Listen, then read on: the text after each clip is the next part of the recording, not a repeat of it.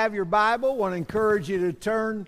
We're going to start in the book of John, and then we're going to go to Psalms 46. So if you want to get to Psalms 46, we'll get there in just a minute. Great to see you. Just want to give you an update. Last week we had a young man I mentioned come through. He was from Texas on his way to Wisconsin, and somehow, miraculously, he came through Villa Ridge. I'm not sure how that works, but he spent the night up on our parking lot last Saturday. He came to the 8 o'clock service, and he was sharing that he believed God was calling him to be a missionary pilot. And so we had two connections for him. We gave him the name of a couple guys.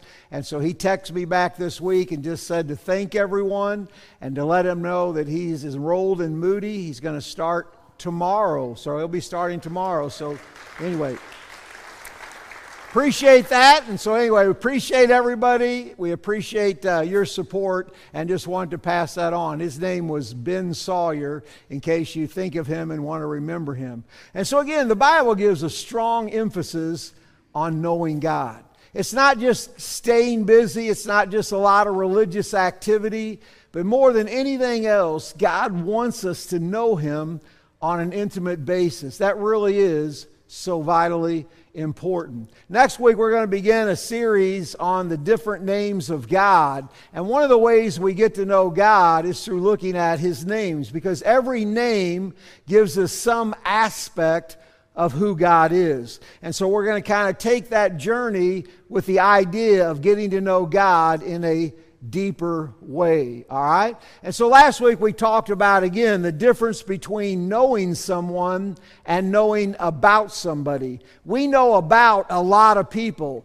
Abraham Lincoln over here on the right, who died in 1865, I think I'm safe to say no one actually knew him on a personal basis, but everything we know about him is what we've read about him. And depending on what you read, what we read can affect what we believe about somebody. But again, we can never, ever know Abraham Lincoln, but we can know about him as we read history. This guy on the left over here, Stan Musial, I would be willing to say probably somebody in this room has met Stan Musial before he passed away. All right, I see some hands there. And so again, maybe we've actually got to meet Stan Musial, but probably we still don't really know him because we haven't got to hang out with him. But again, we know somebody from what we read and what we hear about them. These other two guys here in the middle, Brett and Brad, and some people still get these two guys confused. All right?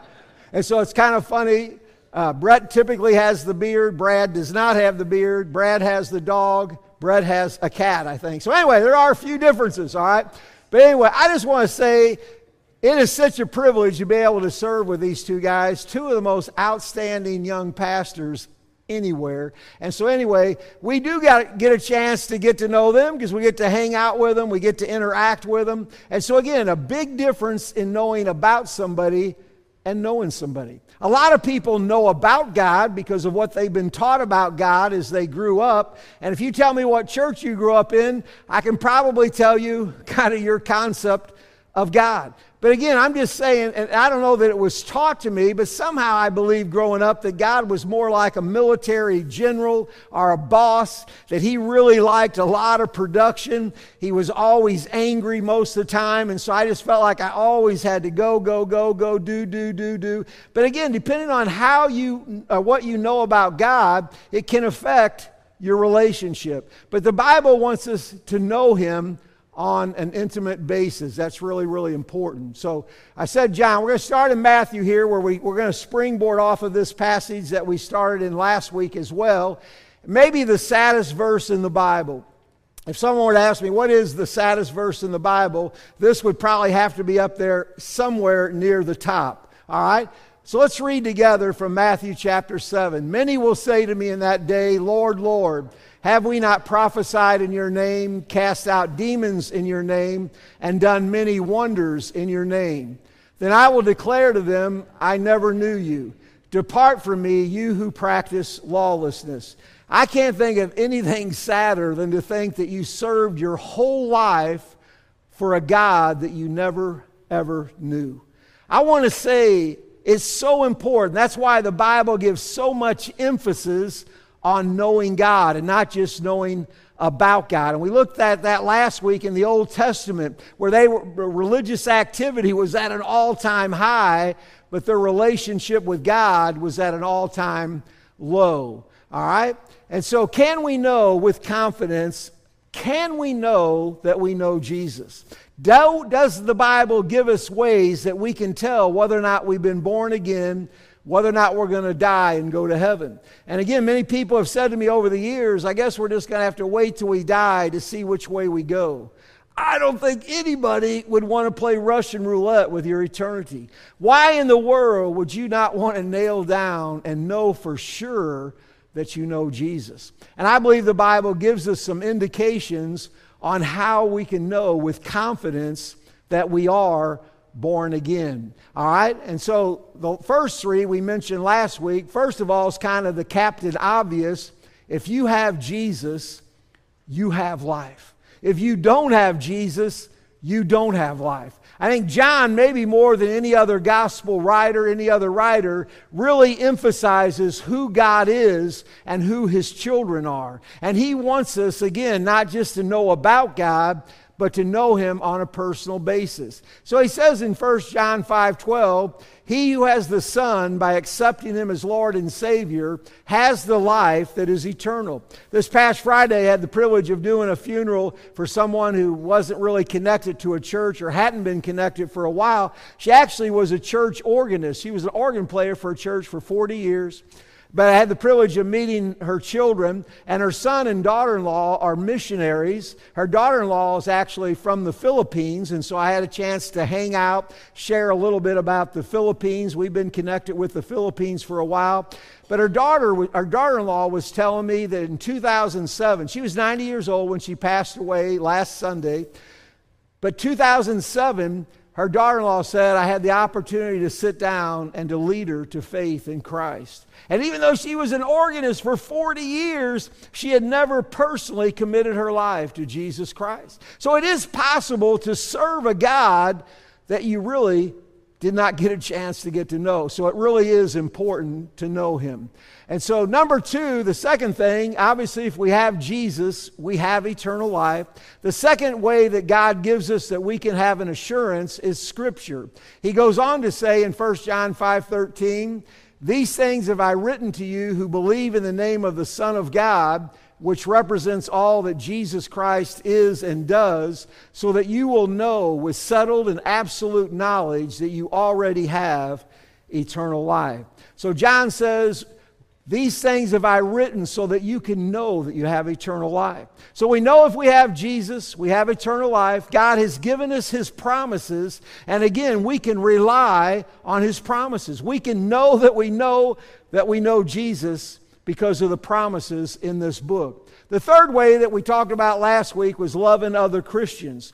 When somebody gets born again, they begin to take on God's nature. Because God is love, as He says in 1 John 4:8, He also says that His children also love like God. He says here in 1 John 3:14, we know we've passed from death unto life, or we know we've been born again or saved, because we love the brethren. He who does not love his brother abides in death. So one of the ways you know that you're saved is when all of a sudden you start loving the children of God. Because we're not always lovable. It's not natural to love everybody, but you know, when you love God, you automatically love His children. A couple verses we didn't look at last week, also in 1 John.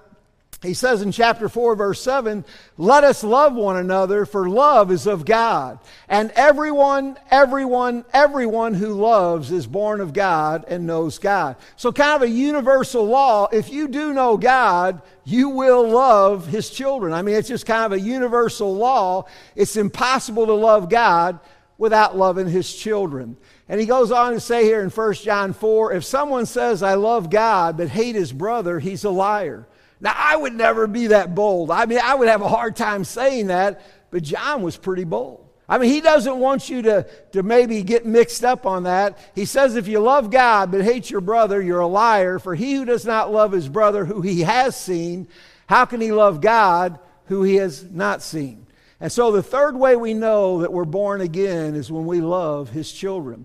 A fourth way I want to look at, and that's if we are a doer of the Word. You know, before we're saved, a lot of times we're into performance mode. And the Pharisees excelled in trying to perform for God's favor. But I want to say to you that when you're saved, you're no longer performing for God's acceptance and God's love, but you're actually find yourself obeying the Scripture because you want to. And I love how in Ezekiel, God says, I'm going to put my Spirit in them and cause them to walk in my way. When you get born again and you have His Spirit living inside of you, one of the natural things is you begin to obey Scripture. Not because you have to, but it's the most natural thing for you to do. And so he says here in 1 John 2, by this we know that we know Him if we keep His commandments. He who says, I know Him and does not keep His commandments is a liar, and the truth is not in him. So again, one of the ways you can know that you know Jesus, you find yourself being obedient to Scripture, all right? He goes on to say in chapter 5, by this we know we love the children of God when we love God and keep His commandments. So all these things are kind of interwoven together. In Matthew chapter 7, the verse that precedes the two that we read earlier, Jesus says, not everyone who says to me, Lord, Lord, shall enter the kingdom of heaven, but he who does the will of my Father in heaven. So again, the Christian life is a life of doing. It's a life of obedience. But not because you have to. It's not because you're earning God's favor. It's because you are saved and His Spirit lives in you. You naturally want to follow His Word. The latter part of what we call the Sermon on the Mount, Jesus talked about the wise man and the foolish man. He says, whoever hears these sayings of mine and does them, I'll liken him to a wise man who built his house on the rock. The rains descended, the floods came up, the winds blew and beat on that house, but it did not fall, for it was founded on the rock. But he goes on to talk about the foolish builder. Whoever hears these sayings of mine and does not do them will be like a foolish man who built his house on the sand. The rains descended, the floods came up, the winds blew and beat on that house, but it did fall because, again, it was not founded on the rock. So the only difference between the wise builder and the foolish builder, they both heard the word of God, but it was the wise man who was a doer of the word and not just a hearer only. And even James says in James 1, be doers of the word and not hearers only. So that's one of the ways we know that we're born again. A fifth way that we can know that we know Jesus is His Holy Spirit. I love how Paul says in Romans chapter 8, the Spirit Himself bears witness with our spirit that we are the children of God. You know, when His Spirit comes to live inside of us, something should change. You know, before Brenda and I got married, obviously I was a bachelor until I was 27 years old. I was the ultimate boring bachelor. I had nothing on my walls. I had no furniture. I had 4 kitchen tables, 4 chairs, kitchen chairs, 1 table. And if you came over to my house when I was a bachelor, we would get a kitchen chair and bring it into the living room, or we would sit on the floor. I mean, I was really pretty boring. But when I got married and when Brenda came to live in my house, how many of you know my house was in for an awakening? All right? All of a sudden, it went from nothing on the walls to all kinds of frilly stuff on the walls. But again, when you're colorblind, everything looks nice. You know, when I was single, when I went to Pastor Gerald, I lived in what I call the penthouse. It was a 3-room. It was 3 storage rooms. They turned into an apartment. I mean, it wasn't much, but it was the penthouse of Gerald. But here's what I found. When I went to Gerald, I really didn't have anything. And the people were so gracious. Whenever they had a yard sale, anything they didn't sell on the yard sale, they gave to the preacher. I mean, they were super gracious. I mean, I had all kinds of furniture that nobody wanted. But you know, when you're colorblind, it all looks good. I mean, I didn't mind the mix and the match, and it was really a hodgepodge about everything you can imagine. But when Brenda moved in, everything had to match. All the whatever I had to go. My life, my house took on a new look. And I'm so thankful, by the way. I'm very, very thankful. But I just want to tell you, when the Spirit of God comes to live inside of a person, there's going to be a change. Something's going to happen, and the Spirit of God will bear witness with your spirit that you are a child of God. I hope no one ever goes through life hoping they're going to make it to heaven.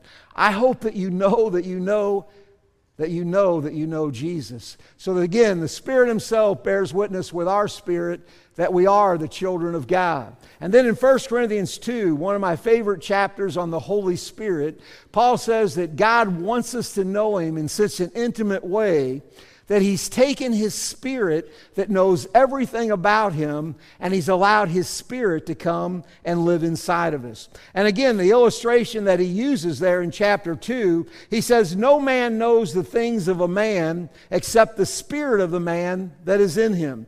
And so if I use Leon back here, and I love, but would you be willing to say, Leon, that I don't know everything about you?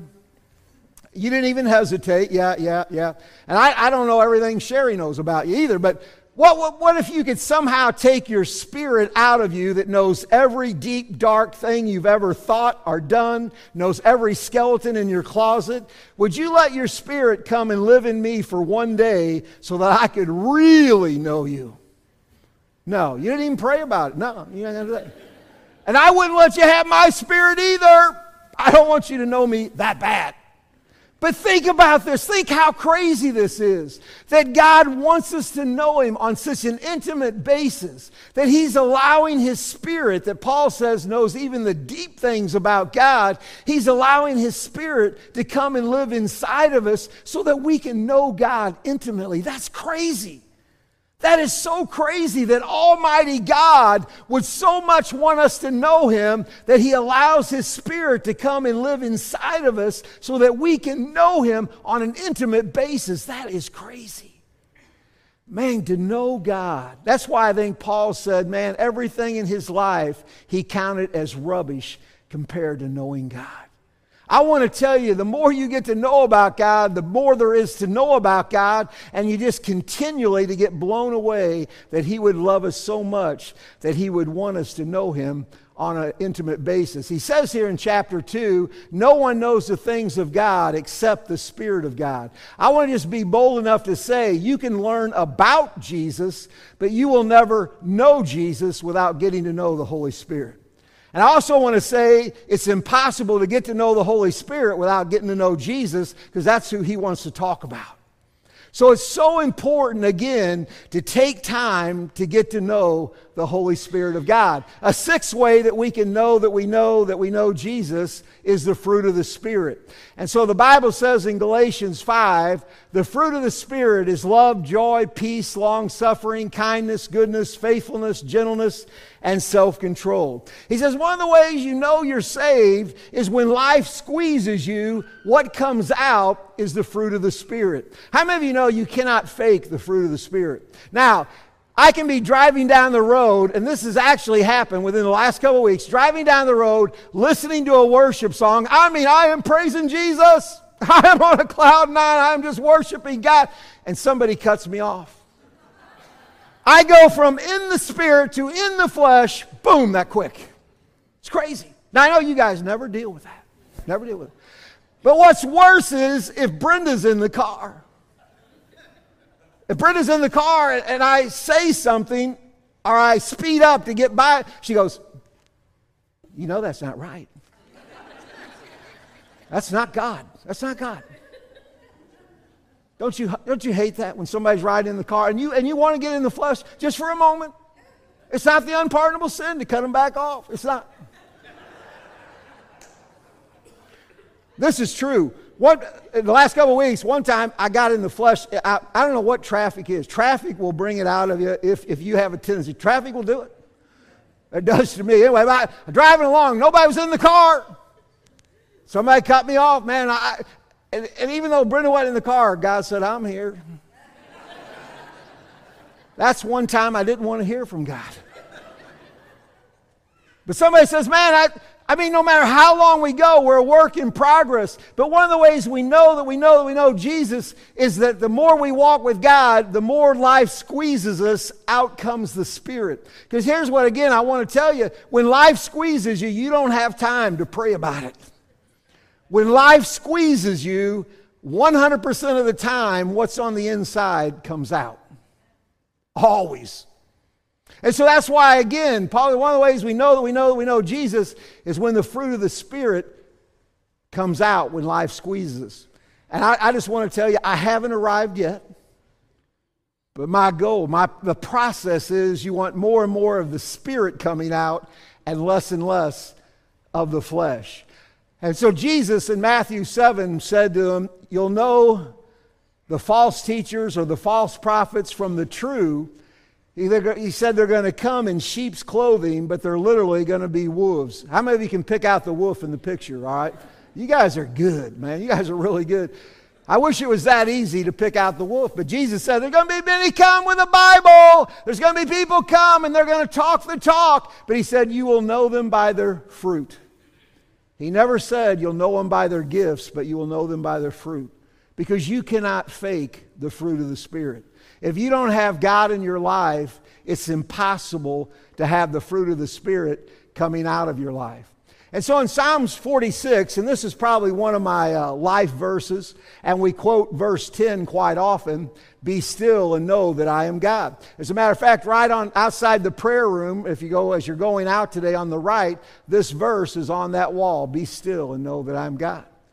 In our bedroom, painted over our bed is this verse, be still and know that I am God. It's on a lot of t-shirts, coffee cups. It's on a lot of phone covers. Be still and know that I am God. And so in the craziness of life, God wants us to slow down and just acknowledge God in our life. And so I just want to kind of look at verse 10 here. Be still and know that I am God. Sometimes in the battles of life, my tendency, I'm just telling you, my tendency is to try to fix everything. My tendency is to try to fix everything for my family, my kids. My tendency is to always fix everything. But there are times we can't fix everything, that we got to step back and just acknowledge it's up to God.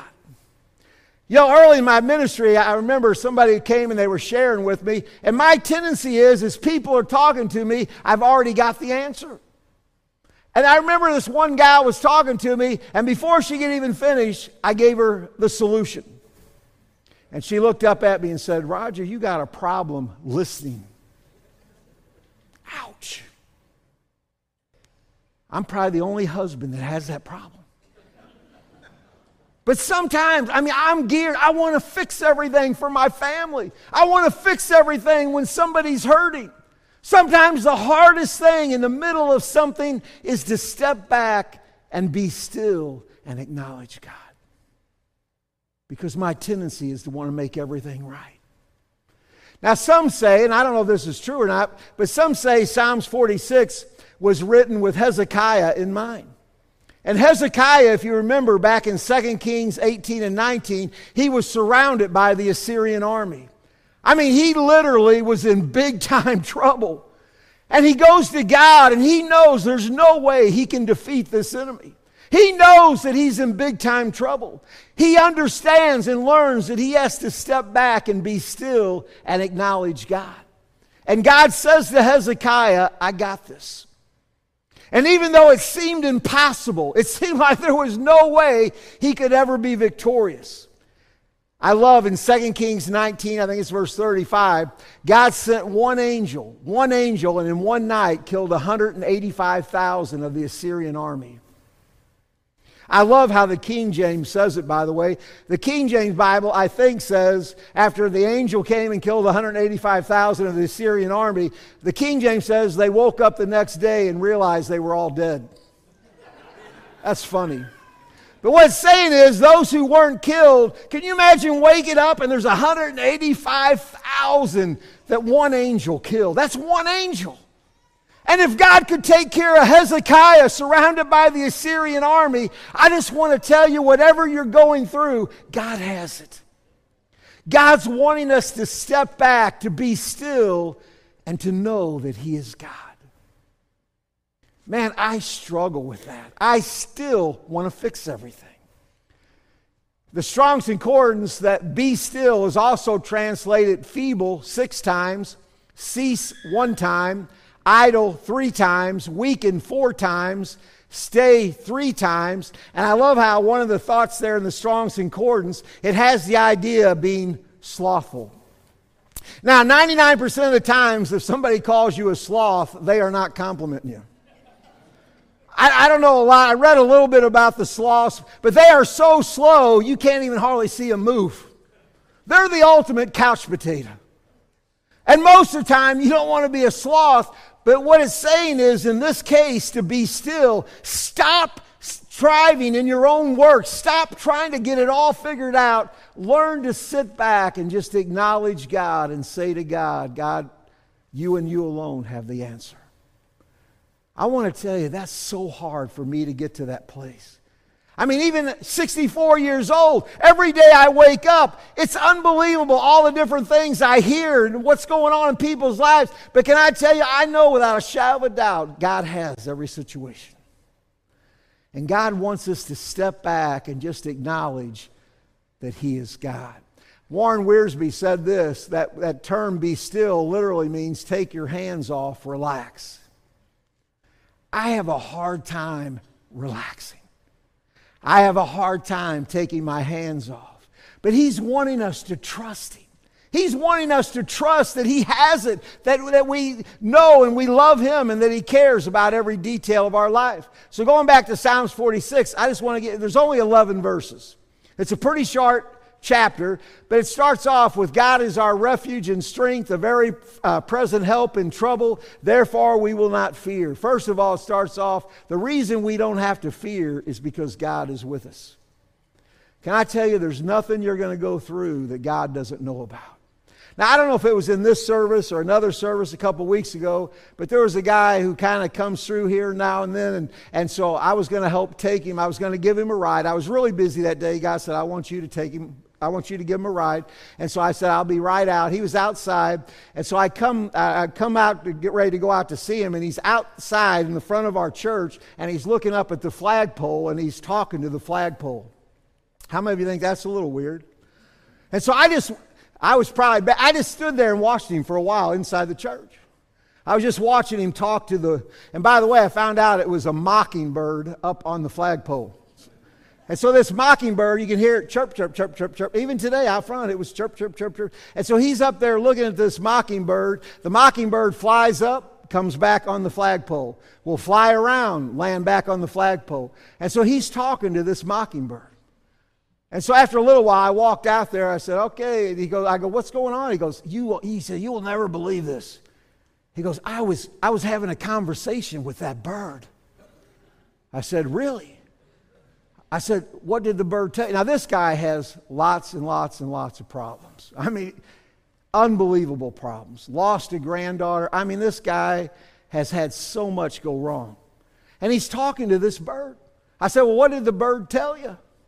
And here's what he told me. If I can remember, he said to me, God just seemed to speak to me through the bird. And again, I said, what did God say to you through the bird? He said, that bird just seemed to tell me, it's going to be okay. It's going to be all right. And man, I sat there at his feet thinking to myself, I wish I could have said that to him. But God used a bird just to remind him everything's okay. And I want to tell you today to be still, to relax, to know that God knows everything you're going through, and He wants us to step back and just acknowledge that He and He alone is the answer. Goes on in verse 4 to say there is a river whose streams make glad the city of God. Now again, if this is connected with Hezekiah, if you remember when the Assyrian army had surrounded them, one of the things you know, in order to survive being besieged by the enemy, got to have water. Matter of fact, when we were over in Israel, and we've been over there several times, I asked one of the tour guides, why does one civilization build on top of another civilization on top of another civilization? Why don't they find their own place to camp and their own place to build a city? He said one word: water. You got to live where the water is. Now, back in Hezekiah's day, they didn't have a source of water inside of the city. So they went to the Gihon Springs over here. He literally tunneled through solid rock. He tunneled through solid rock to bring water from the Gihon Springs inside of the city, which is the pool of Siloam. That's where it comes out. And so he knew that if they're going to survive being besieged by the enemy, had to have a source of water.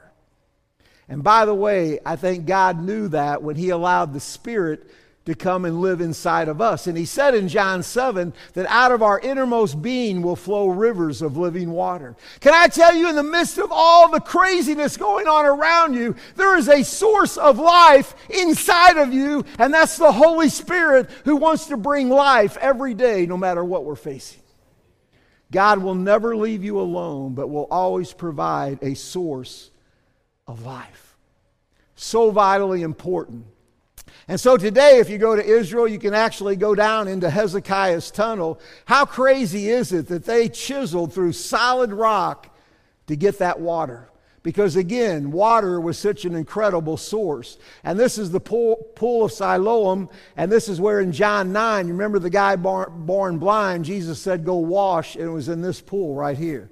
But the source of water was so incredibly important. Verse 7 of chapter 46, the Lord of hosts is with us. The God of Jacob is our refuge.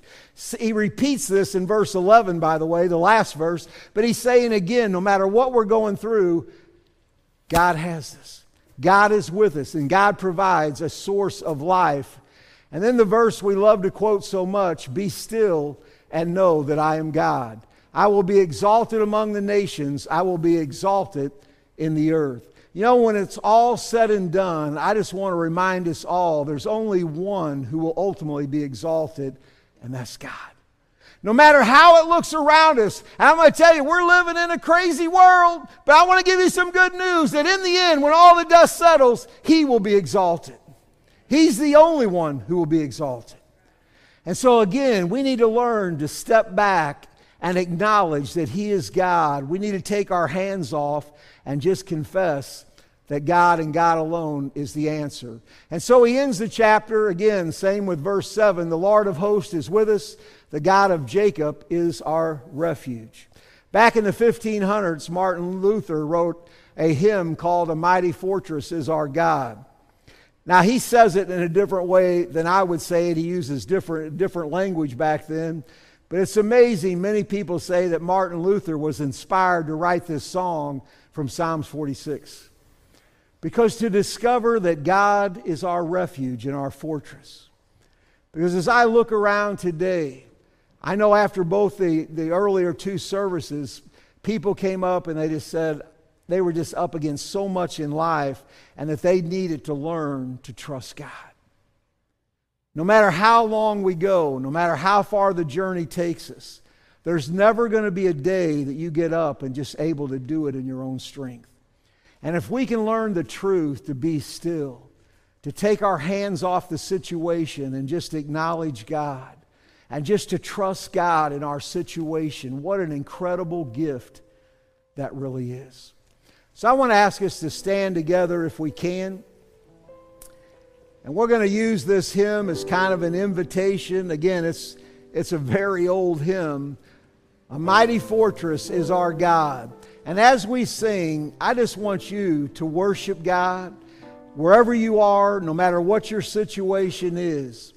I pray that you can find God as a refuge and a strength. I pray that you would discover that river of living water on the inside of you, that God will never leave you or forsake you. If you feel comfortable to raise a hand or raise a couple hands or open your palms, I just want us to surrender to God everything we are and know that God has the situation. So let's sing together this old hymn, A Mighty Fortress is Our God. If you need to slip out and come for prayer, we'll have somebody pray with you. If there's something going on in your life, we would love to pray with you, pray for you. Maybe for the first time in your life, today's the day that you would open up your heart and receive Christ.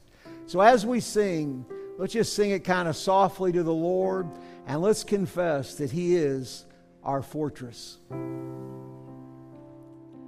A mighty fortress is our God, a bulwark never failing,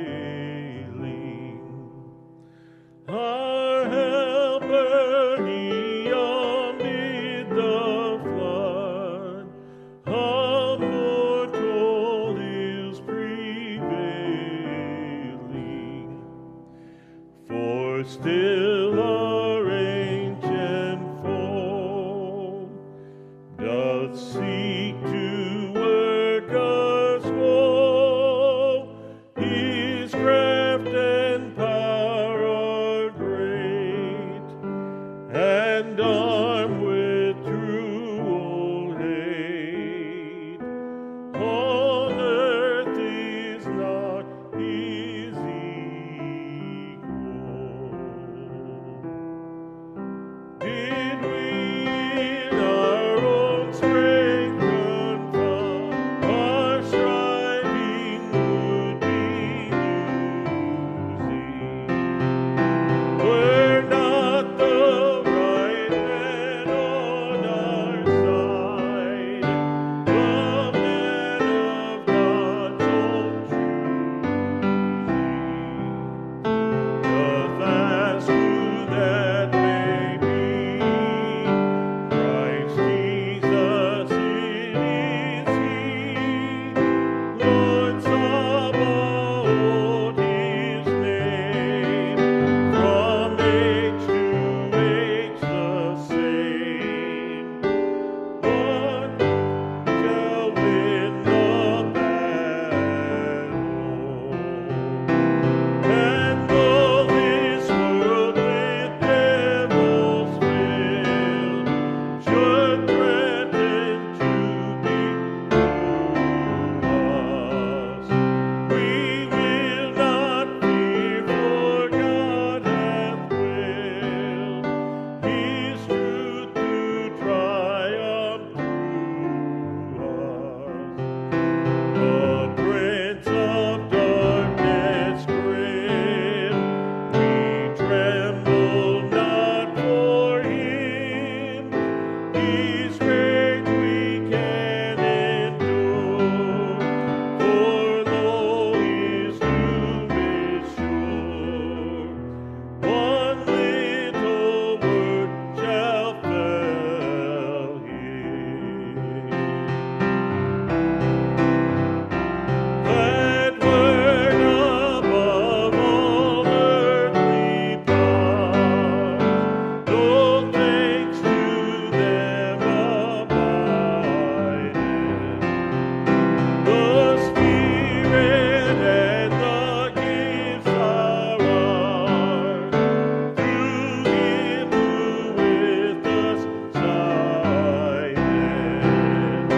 Let goods and kindred known, this mortal life also, the body they may kill, God's truth abideth still. His kingdom is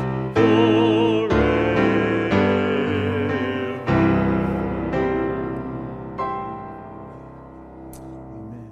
Love you guys. On the way out today, I want you to find 3 people and just look at them in the eye and say, relax. Relax. Relax. And so if you want to send me a text this week, just send one word. Relax. God really does have it.